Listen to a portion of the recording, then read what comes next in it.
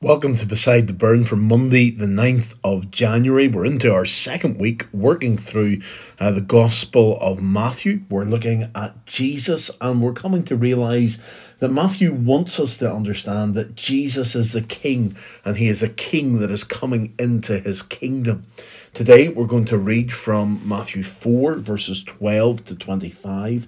And we're going to have three little parts of the story all brought together. Jesus beginning his preaching ministry, Jesus calling his first disciples, and then also the report of Jesus healing for the first time.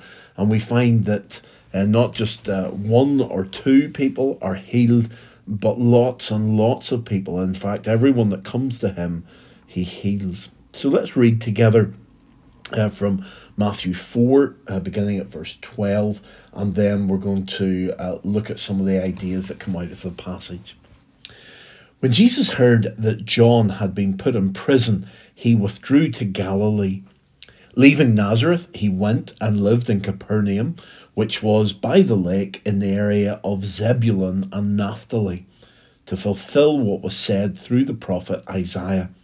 Land of Zebulun and land of Naphtali, the way of the sea beyond the Jordan, Galilee of the Gentiles. The people living in darkness have seen a great light. On those living in the land of the shadow of death, a light has dawned. From that time on, Jesus began to preach, "Repent, for the kingdom of heaven has come near." As Jesus was walking beside the Sea of Galilee, he saw two brothers, Simon called Peter and his brother Andrew. They were casting a net into the lake, for they were fishermen. "Come follow me," Jesus said, "and I will send you out to fish for people." At once they left their nets and followed him. Going on from there, he saw two brothers, James, son of Zebedee, and his brother John. They were in a boat with their father Zebedee, preparing their nets. Jesus called them, and immediately they left the boat and their father and followed him. Jesus went throughout Galilee, teaching in their synagogues, proclaiming the good news of the kingdom and healing every disease and sickness among the people. News about him spread all over Syria, and people brought to him all who were ill and various diseases, those suffering severe pain, the demon-possessed, those having seizures and the paralysed, and he healed them. Large crowds from Galilee, the Decapolis, Jerusalem, Judea, and the region across the Jordan followed him. Amen. Once again, you'll have noticed as we were reading there in verse 23, there's talk of the kingdom, where Jesus was teaching in the synagogues, proclaiming the good news of the kingdom, and reminding us that Jesus, the King, is coming into his kingdom in all that's taking place here. So what's the big light bulb moment? What is it that shines through in this passage as I read it? Well, the bit that shone through for me was in verse 16, where Jesus begins to preach. And once again, he is fulfilling the words of the prophet in the Old Testament. This time he's fulfilling the words of the prophet Isaiah. The people living in darkness have seen a great light, and those living in the shadow of death, a light has dawned.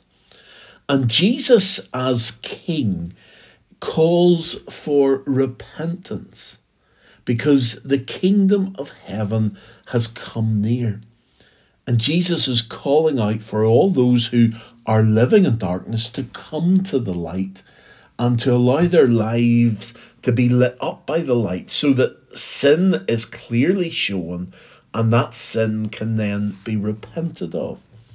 Jesus then comes and he calls his first disciples and he begins to heal multitudes. And in that way, he is reversing the progress of sin, because he's calling people to himself. He's calling people into the light out of the darkness. And that wonderful picture of the people living in darkness seeing a light really describes who Jesus is and what Jesus is doing. because we look around the world and we can see darkness. But then we realize that whenever Jesus is brought into a situation, we were thinking last week of John the Baptist preparing a straight path for Jesus, Jesus comes and brings light. So then, whenever we think about the cross and where we find it in this passage, well, Jesus has a ministry of repentance and he's calling people to repent. Jesus condemns sin, but he is always offering a way out of sin. He's saying, look, if you repent of this sin, if you turn away from this sin, then there is hope, there's forgiveness.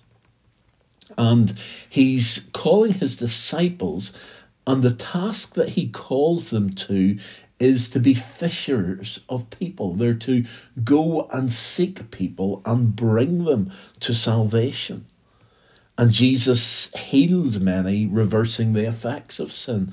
So the cross is in each part of this story, even though it's to come at the end of the gospel. So what?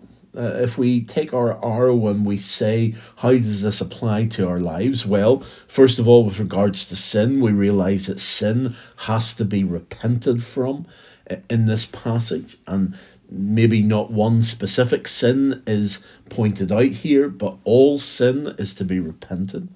We have the promise that there is good news in the kingdom of God, and Jesus is preaching that good news, and he's telling people about the good news. This good news is hope, and he's taking people out of the darkness and showing them that there is light and encouraging people to go to the light. The example that we have to follow is of the disciples. They are called by Jesus to follow him, and they leave whatever they're doing and they set off to follow him. He calls them to fish, to go and to call others to Jesus. And that's an example for us to follow, to listen to that call from Jesus and then to go and seek others. We may assume that it's only for a few Christians to go and to be fishers of people, but that's not the case. Each one of us, that is a task that we are given in our lives. And the command that's issued here is to come and follow Jesus. Jesus says to those first disciples, come follow me, and I will send you out to fish for people. And they answer that call and they respond to it. And then what knowledge do we have of God here? Well, we have the knowledge that Jesus is the light in a world of darkness. So what can we tell people about this passage and about what we've heard? Well, we can tell people that Jesus changes everything. He brings light. He brings healing. He changes our purpose in life, because now we're to start fishing for others rather than just living our lives. We're to think of others and their needs for him. So salvation is explained in so many ways in this passage. We've got the idea of light in the darkness. We've got the shadow of death and the light shining into that shadow. And whenever light comes, it removes the shadows. So death is being dealt with here. And there is such a clear call to repentance, to allow Jesus to catch us, as it were, and then for us to go and to tell others about this potential catching of Jesus, that he will take us and he will be with us. Our faith is not something to be kept quiet. We're to go out as fishermen with the purpose of telling others about Jesus and drawing them to him. And Jesus here we see is a healer. We see that Jesus is the light. We see that Jesus is bringing his kingdom to others throughout this passage. And Jesus is able to deal with all these problems of sin, and he is able to bring us all together in him. We work best whenever we are able to do our work for Jesus each day, whatever that involves. These fishermen left what they were doing to go and to serve Jesus. Jesus may be calling us to leave things down so that we can serve him. He may be calling us to serve him right where we are. And what we realize here is that repentance is essential for every single person, not just something that's done in the past, but continually every day of our lives. If we think that we've got nothing to repent of, then we've misunderstood what sin is. There is always sin that we repent. And maybe we consider, well, if I could just sort out this one big sin and repent of that and not sin again, then everything would be okay. But often what we find is that then that uncovers other sins in our lives, and this is a continual process day by day. So we have a message of hope to share with the world. So let's pray together and ask God to help us. Lord God, we thank you that you call us to follow your Son, Jesus Christ. And so, Lord, we pray that today we might hear that calling and that we might be ready to follow Jesus and to become fishers of people. Help us, Lord, to trust you. Help us to follow. Help us, Lord, to respond to the gospel. Lord, help us to repent of our sin. Just to take a few moments today and to consider what sins are keeping us away from you. What sins are forming the obstacles in our lives to stop us being in your presence?